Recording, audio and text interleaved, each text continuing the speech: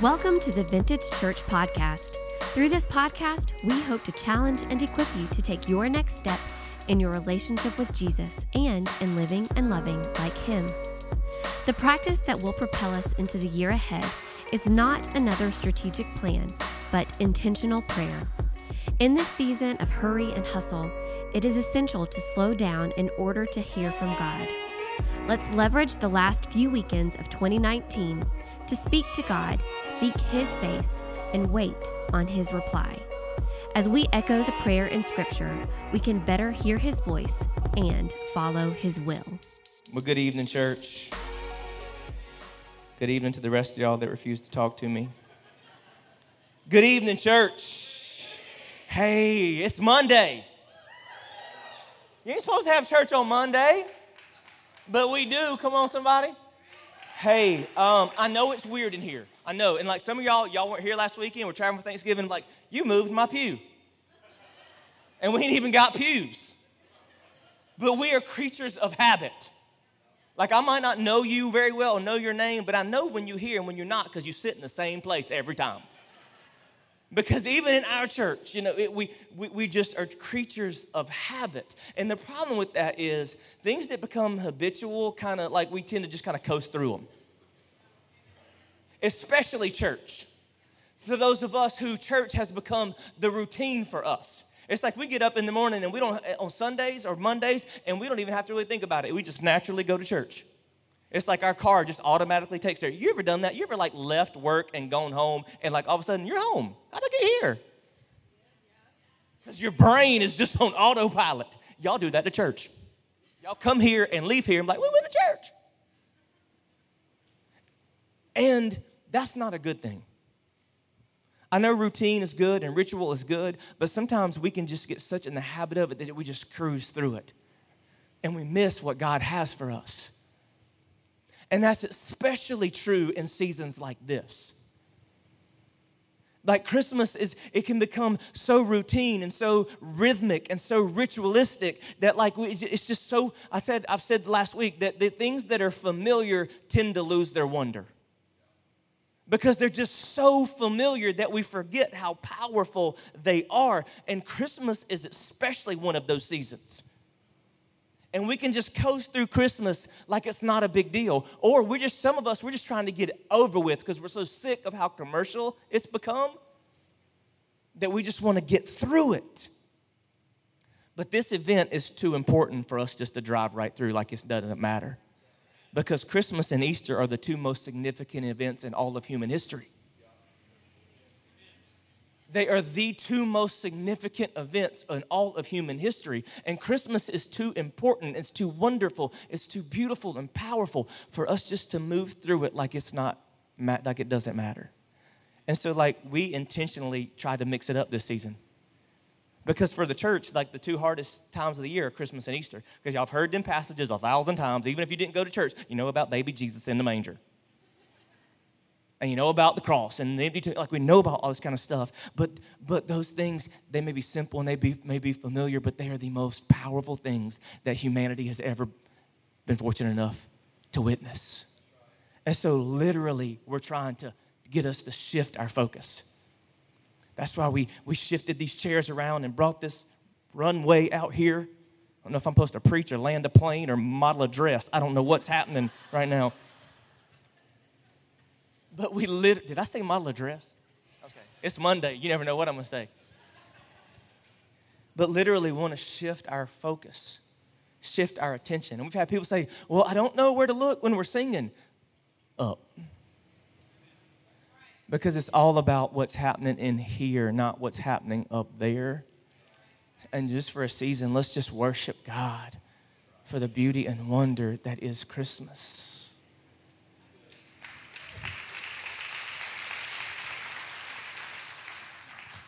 And moving toward this series, I read that familiar Christmas passage that all of us read. Those accounts in Matthew and Luke, because you know Mark and John open their gospels in very different ways. And the reality is that when God comes forth through the angels to announce the birth of his son, he broke hundreds of years of silence. For years, God had gone quiet. That he had said nothing.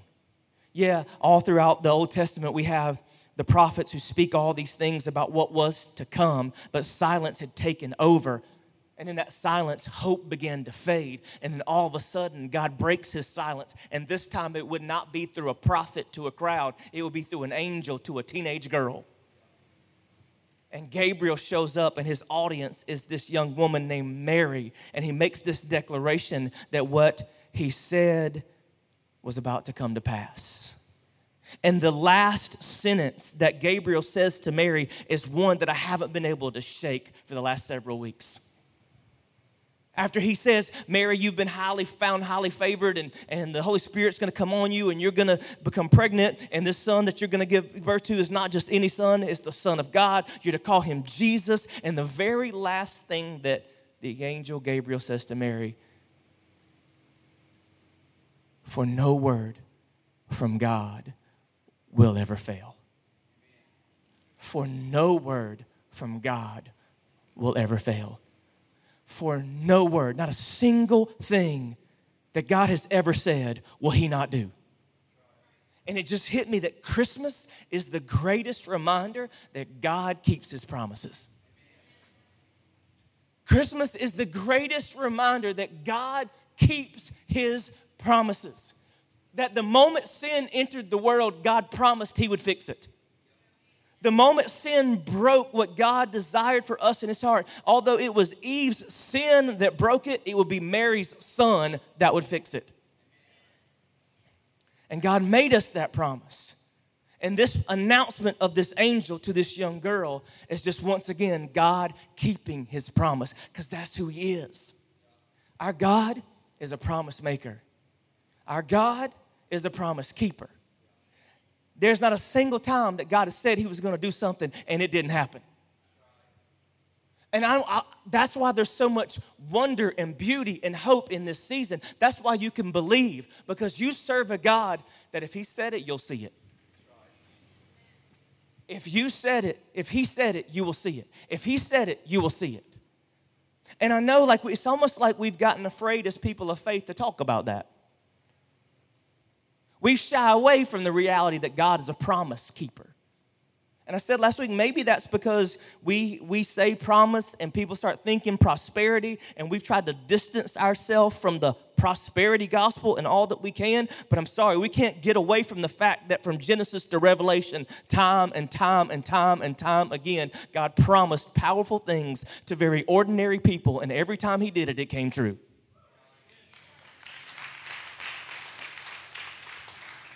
And I just happen to think I serve the same God. I like this. I'm close to y'all. I hear people say, well, you're not David and you're not Moses. No, but I'm Matt, and I serve the same God they did. Or maybe, again, like I said last week, the issue is, the problem is the distance between promise and payoff is much further than we would like. Like we expect the moment God makes us a promise, that the moment we're in a position of promise, that we're supposed to be immediately able to step into the payoff on it. Like as soon as God says, this is what's going to happen, this is what I'm going to do, and here's what you can expect, then boom. But say amen if you're on a journey.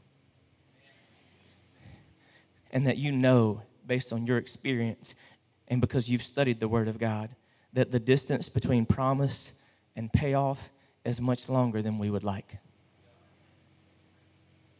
And the problem is, in distance we get distracted. That's a long time to lose sight, to lose faith. Again, that's exactly what happened to the nation of Israel. The very people that should have been able to immediately recognize Jesus for who he was missed it. They had studied the prophets their whole lives. They had grown up in that tradition. There are hundreds of prophecies that God gave us, clues, hints, littered all throughout time, where Jesus would be clearly able to be seen. Everything to where he would be born and how it would all take place, like it's all in the Old Testament. And Jesus checks every box. Do you know how mind-blowing the probability of that really is? You don't, because you'd get more excited than you just did. Jesus checks every box, but the very people that should have been able to see it missed it. Why? Because it had been thousands of years. And in distance, we get distracted and we start, the image of who he's supposed to be gets distorted in that distraction. And sometimes God pays off on the promise, and we're mad at him because he didn't pay off when he already did pay off, but we missed it because we got distracted because the distance was too long and we let ourselves drift. And we've just decided we're not going to do that. We're not going to do that. That God owes us nothing, but he's promised us many things. Amen? And we're going to have the faith to live in the fullness of those promises. And to do that, I told you there's two things that God's been calling me to do to make sure I experience the fullness of his promise. Intentional prayer and unwavering obedience. Like if you're going to live in the fullness of God's promises, those two things have got to be necessary. Like if you're going to, because see that space between payoff and promise is what I call the meantime. The meantime. Again, say, ever been in a meantime season? It's appropriately labeled, isn't it? Because it's mean time. But how we manage the meantime matters.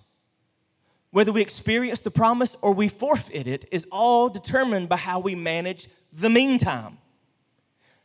And God has just taught me the way to best manage the meantime is intentional prayer followed by unwavering obedience. That I seek God through this vehicle that he's given me to access him and to talk to him and to listen to him.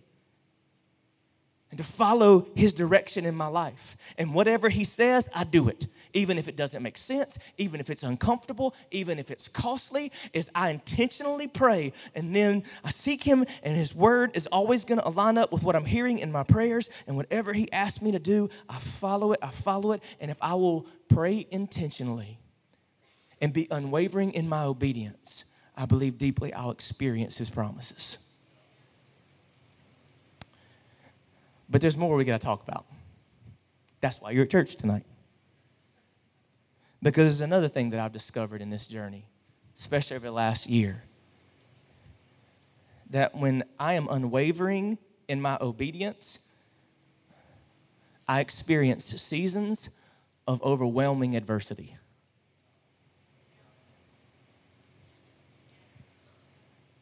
When I am unwavering in my obedience, I still experience overwhelming adversity.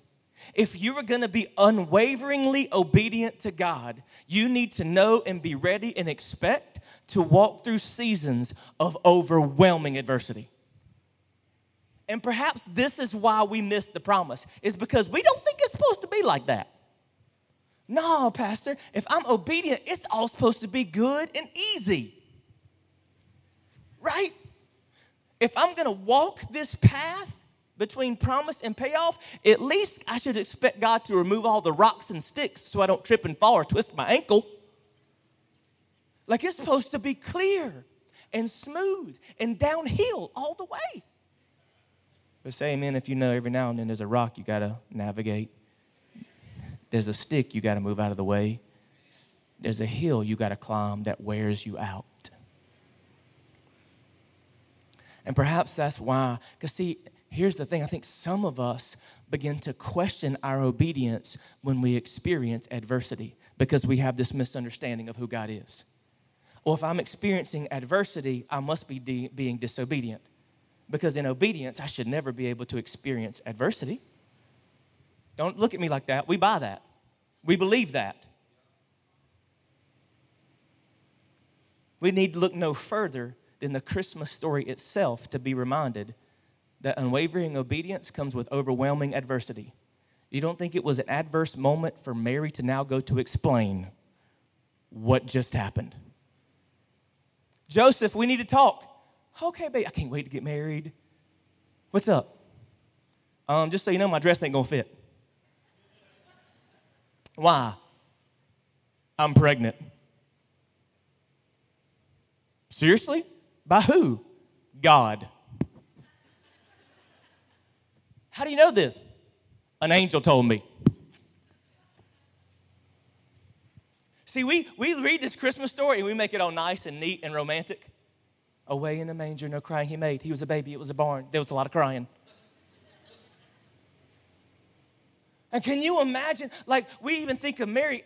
Can you imagine, like, yeah, we have the story and she prays this awesome prayer that we're going to look at in a few weeks and all this kind of thing. But now the next things that she's got to do is in obedience to what she has just heard from the Lord, she's got to go explain to her family and her friends and her future husband that she's pregnant in a really miraculous way.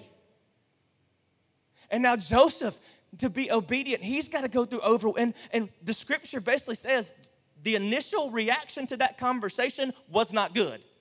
I think we just think like Joseph was like, sounds about right. Let's do this. But no, it says in his mind, he had already planned to secretly divorce her. So can you imagine what Mary's thinking? An angel shows up, tells me I'm pregnant, and I tell my future husband, and now he's going to divorce me. Thanks a lot, God. You ever had one of those moments? God, I did everything that you asked.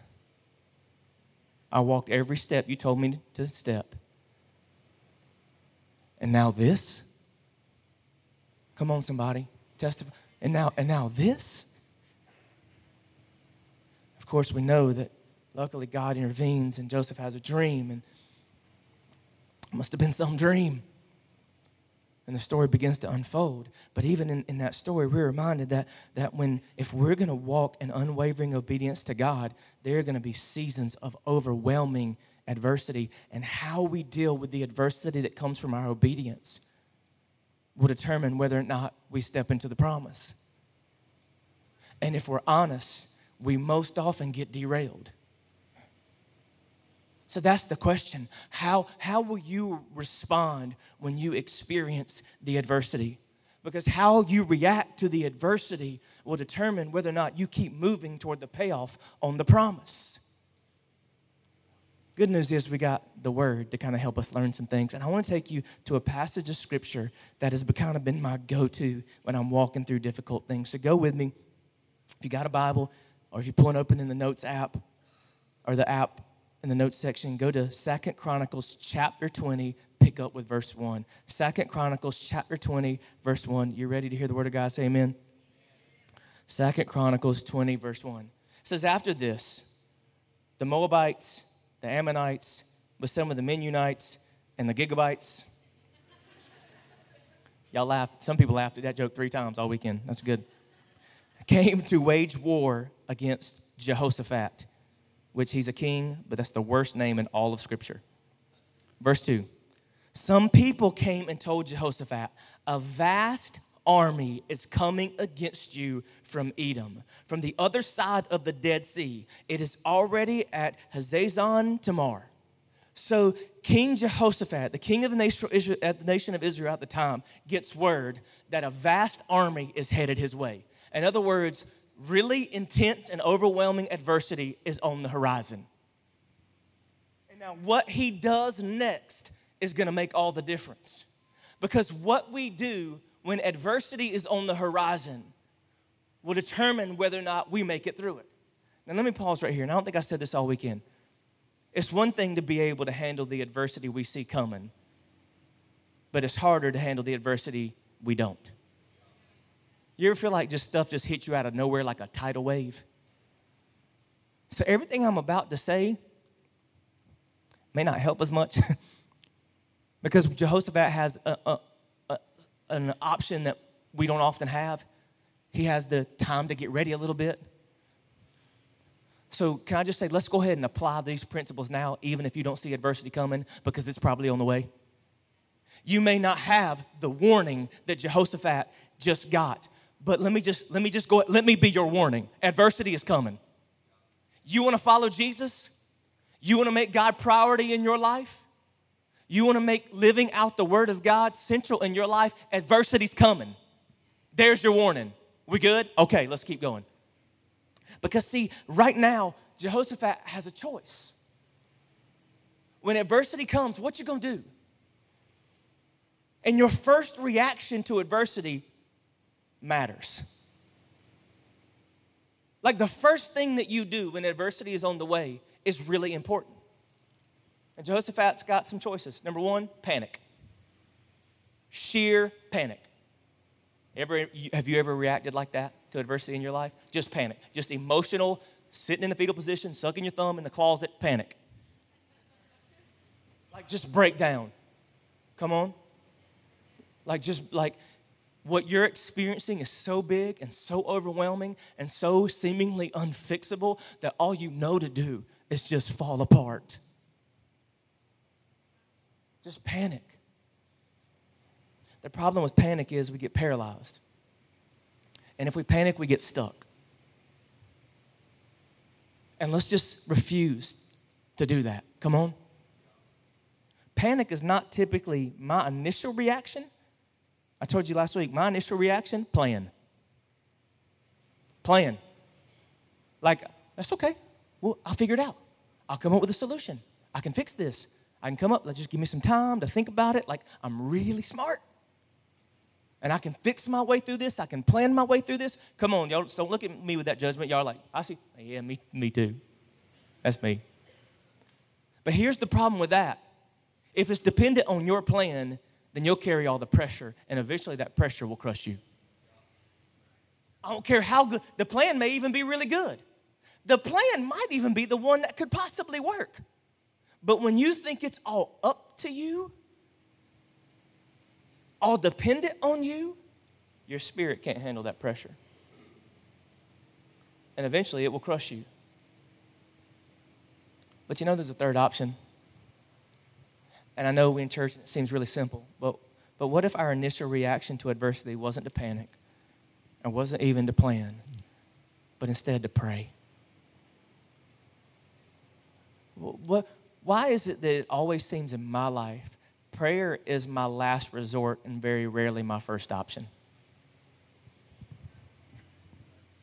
When I've tried everything else, I talk to God. Like, I've got to force myself to remember that I'm dependent on Him. I got to make all the wrong moves, make all the bad decisions, got to make it worse before I try to beg Him to make it better. Luckily, Jehoshaphat was a little bit more spiritually mature than I am most days.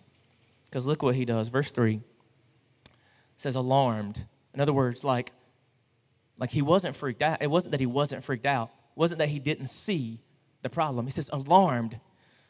Jehoshaphat resolved to inquire of the Lord, and he proclaimed a fast for all of Judah. Like, his first reaction to the news that a vast army was on the way, that adversity was on the horizon, was not to panic, not to plan, but to pray. And not just to pray. It says he resolved to inquire of the Lord and proclaimed a fast for all of Judah. That he prayed and he fasted. Church, we live in a culture that fasting is something that the modern church doesn't even think we should do anymore almost. We've abandoned that discipline. Because see, sometimes I've said intentional prayer is what we need in the meantime, right?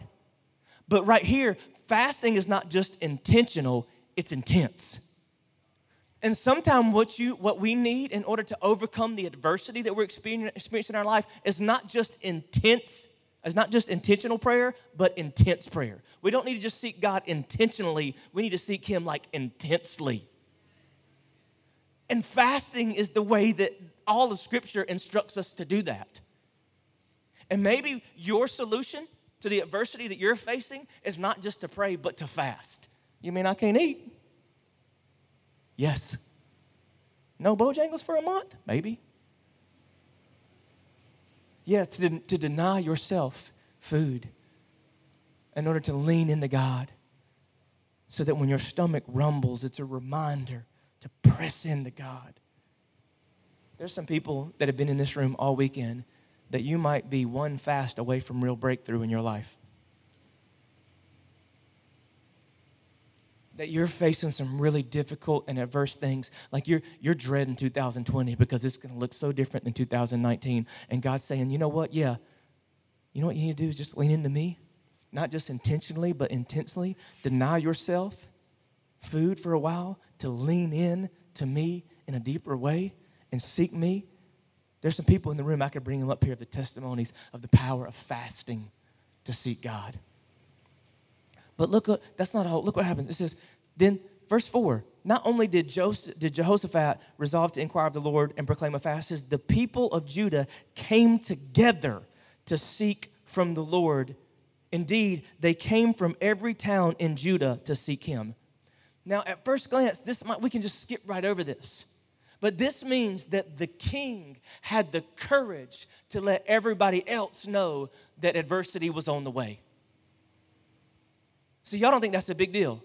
That means the king had to look at his people and say, yeah, I know I'm king, and I'm the leader, and I'm the one you look to, and I'm the one that's supposed to have all the answers, but I don't have them. And so I'm praying, and I'm fasting, and I'm seeking God, and I think it would be best for us if we all did that together. That he didn't allow his pride to stand in the way of his prayer. And so much of the adversity that we faced, yeah, we need to pray, but the problem is we're trying to pray alone. We're trying to fight a battle by ourselves. We're trying to face an army as one. You know, the best way to go up against an army is to build one of your own.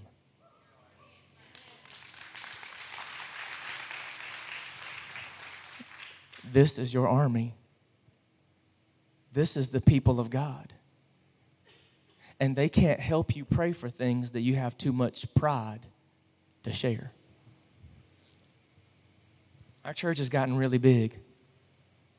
It's really easy for 1,400 people just to slide in here and sit in that chair, worship Jesus, then slide right out and never have the courage to get out of that row and into. We don't do life groups just because y'all need one more thing to do on a weeknight.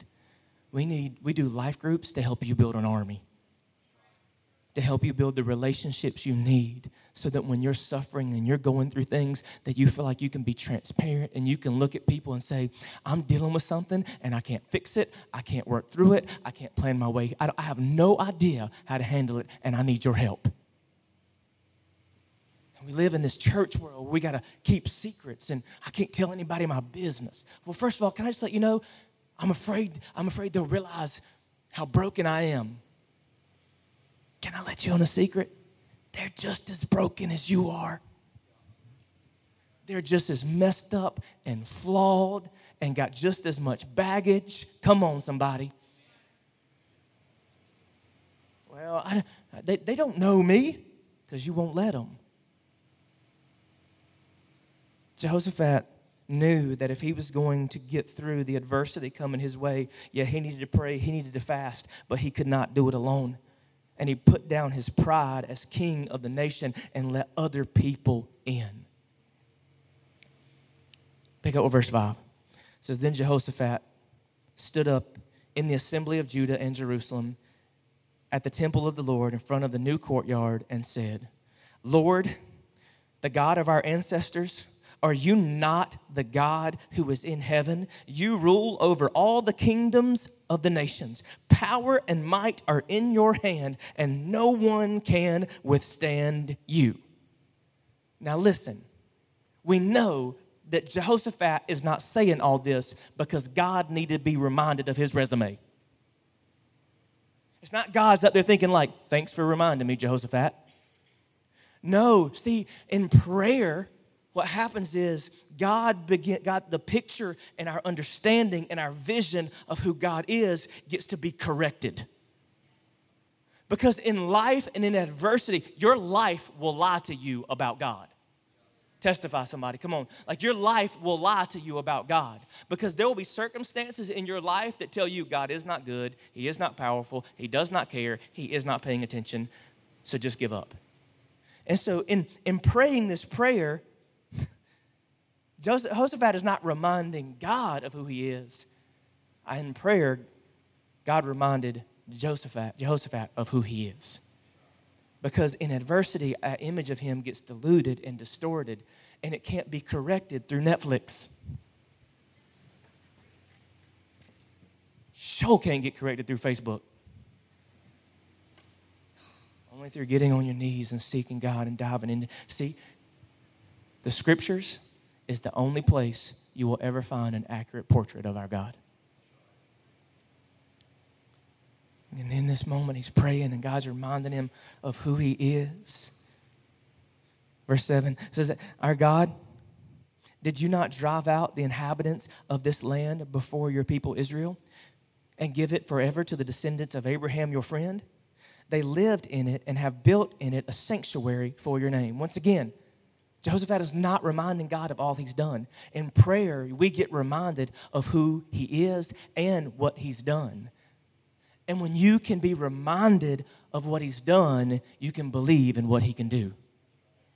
That you can believe when you're facing adversity, you can believe he can because you can be reminded that he has. That his resume says he is real, he is good, he is near, he is powerful. And it's out of prayer and through prayer and in prayer that Jehoshaphat gets reminded of who God is and what God has done. Verse 9. If calamity comes upon us, whether by the sword of judgment or plague or famine, we will stand in your presence before this temple that bears your name and will cry out to you in our distress, and you will hear us and save us. See, in prayer, he's reminded, like, it really doesn't matter what happens, Lord. Like, if this doesn't work out, if this army defeats us, or if we die by another hand, we will never let our obedience be dictated by the potential outcome. That we're going to follow you wherever you want because we know who you are. And if we die, we die. But we're going to go out being obedient to God because we know that's the only way to live this life. Verse 10. But now, hear men from Ammon and Moab and Mount Seir, whose territory you would not allow Israel to invade when they came from Egypt. So they turned away from them and did not destroy them. See how they are repaying us by coming to drive us out of this possession you gave us as an inheritance. Our God, will you not judge them? Jehoshaphat and his people see adversity on the horizon. They don't panic. They don't first plan. Their first resort is to pray and fast and seek God. And now surely in prayer and fasting and seeking God, God would come through with just the perfect plan to work it all out. Right? Look at what happens next. So we prayed and we fasted and we sought God, and this is what we've realized through prayer and fasting and seeking God. For we have no power to face this vast army that is attacking us. We have no idea what to do. You ever been there? That ain't fair, is it? God, I prayed, I fasted, I didn't eat for 6 days. I sought you, and what did you give me? Nothing. For we have what we've discovered is, what's coming at us, we can't beat. What I'm about to face, I can't overcome. The problem that's on the horizon, I don't know how to fix. We do not know what to do. But our eyes are on you. So you need to know this. When you face adversity and you pray and fast, the immediate response from God won't be to fix your problem, but instead, maybe just to change your perspective. See, our eyes are not on the army that's coming at us. Our eyes are not on our problem. Our eyes are not on all the things that are wrong. Our eyes are not on all the things we can't fix. Our eyes are not on all the things that we cannot do. Because we learned a long time ago from a really good preacher that said, there's a can and a can't.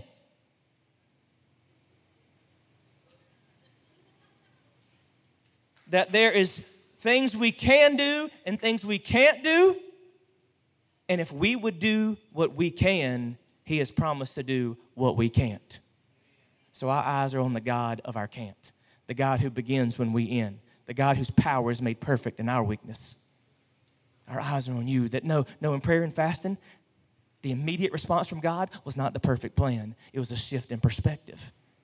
Because that's where it starts. Overcoming adversity and continue to follow the pathway to the payoff on the promise begins with keeping your eyes not focused on your problems, but fixated on your God.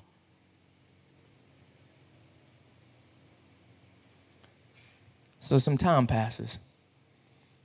And God speaks, not to Jehoshaphat, but to Jehaziel. Because see, those people that you surround yourself that are godly people, sometimes they will be used to be the ones to bring you to the answer that God desired for you to know. And Jehaziel says this, listen, King Jehoshaphat, and all who live in Judah and Jerusalem, this is what the Lord says to you. Do not be afraid or discouraged because of this vast army. For the battle is not yours, but God's. Tomorrow, march down against them. They will be climbing up by the pass of Ziz, and you will find them at the end of the gorge in the desert of Jeruel. You will not have to fight this battle, but take up your possessions, stand firm, and see the deliverance the Lord will give you, Judah and Jerusalem. Do not be afraid. Do not be discouraged. Go out to face them tomorrow, and the Lord will be with you. And Jehoshaphat bowed down with his face to the ground, and all the people of Judah and Jerusalem fell down in worship before the Lord. Jesus says, here's what the Lord said. Hey, don't be afraid. Don't be discouraged. For this battle, it's not yours, it's God's. You will not have to face it because he's got you. And you know what I'm thinking? Awesome. But then you know what he said? The Lord's got this, but go and take your positions. No, if God's got this, I'm watching it from the house. Like I will stare from the window, sitting in my recliner, and watch just God rain down and do what he's got to do. Isn't that what we want to do? Isn't that even what we think is our response? If God says, hey, I've got this. But doesn't it seem weird that God says, okay, don't be discouraged, don't be afraid, but still go take your positions. Do you understand how much faith that requires? You understand about believing in that God's going to pay off? Because this is one of those situations, if God doesn't pay off on the promise to fight for them and they go take up their positions, they all going to die.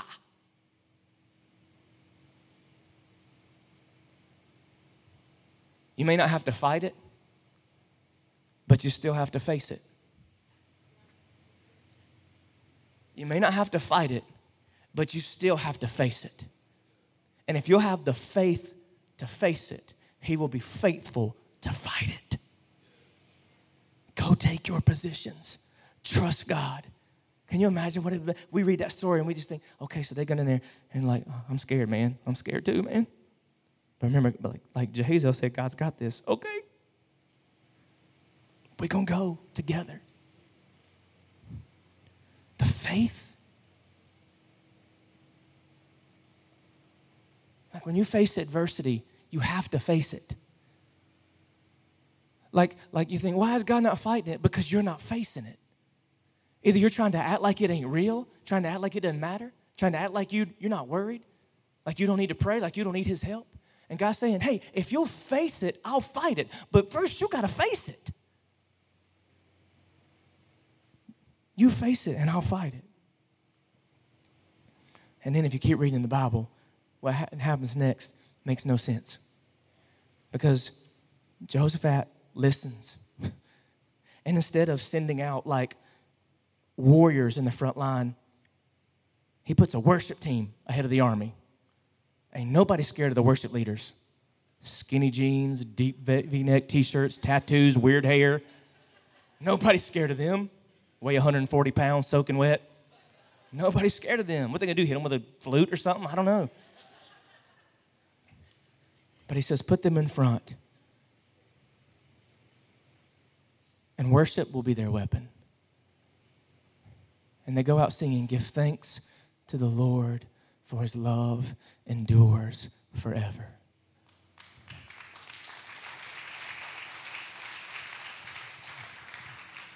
They're worshiping like they've already won. You know why? Because they had. The battle was won the moment they chose to be obedient. And that kind of obedience takes a lot of surrender kind of faith. But you know what I've learned in my life? When I show up, God shows up. God always matches my show up with his show up. If I do what I can, he always does what I can't. And I've also learned that there's this surrender that's involved in that. And there's something that God taught me several years ago that I shared with our church, that when I take a posture of surrender is when he puts me in a position of victory.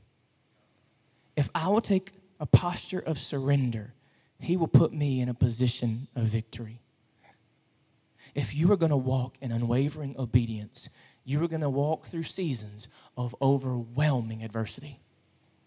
And how you handle adversity when on the horizon will make all the difference. Will you panic? Will you plan? Or will you pray? And not just barely pray, not just simple passive prayers. I'm talking about intentionally, intensely, with a group of strong believers surrounding you, carrying it with you, lifting up your arms. Will you seek God? Because if you do, he will show up in that adversity. He will do things that you cannot. He will give you the courage to face what you cannot fight, and he will fight for you, and victory will be on the other side, and you will keep stepping towards the payoff on his promise. Somebody give God some praise up in here tonight.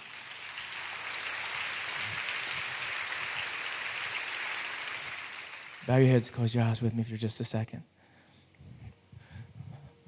I don't know if you're in here tonight and you see adversity on the horizon, or if you're smack dab in the middle of it, or maybe you're just on the other side of it and headed toward it again. But this is what I know.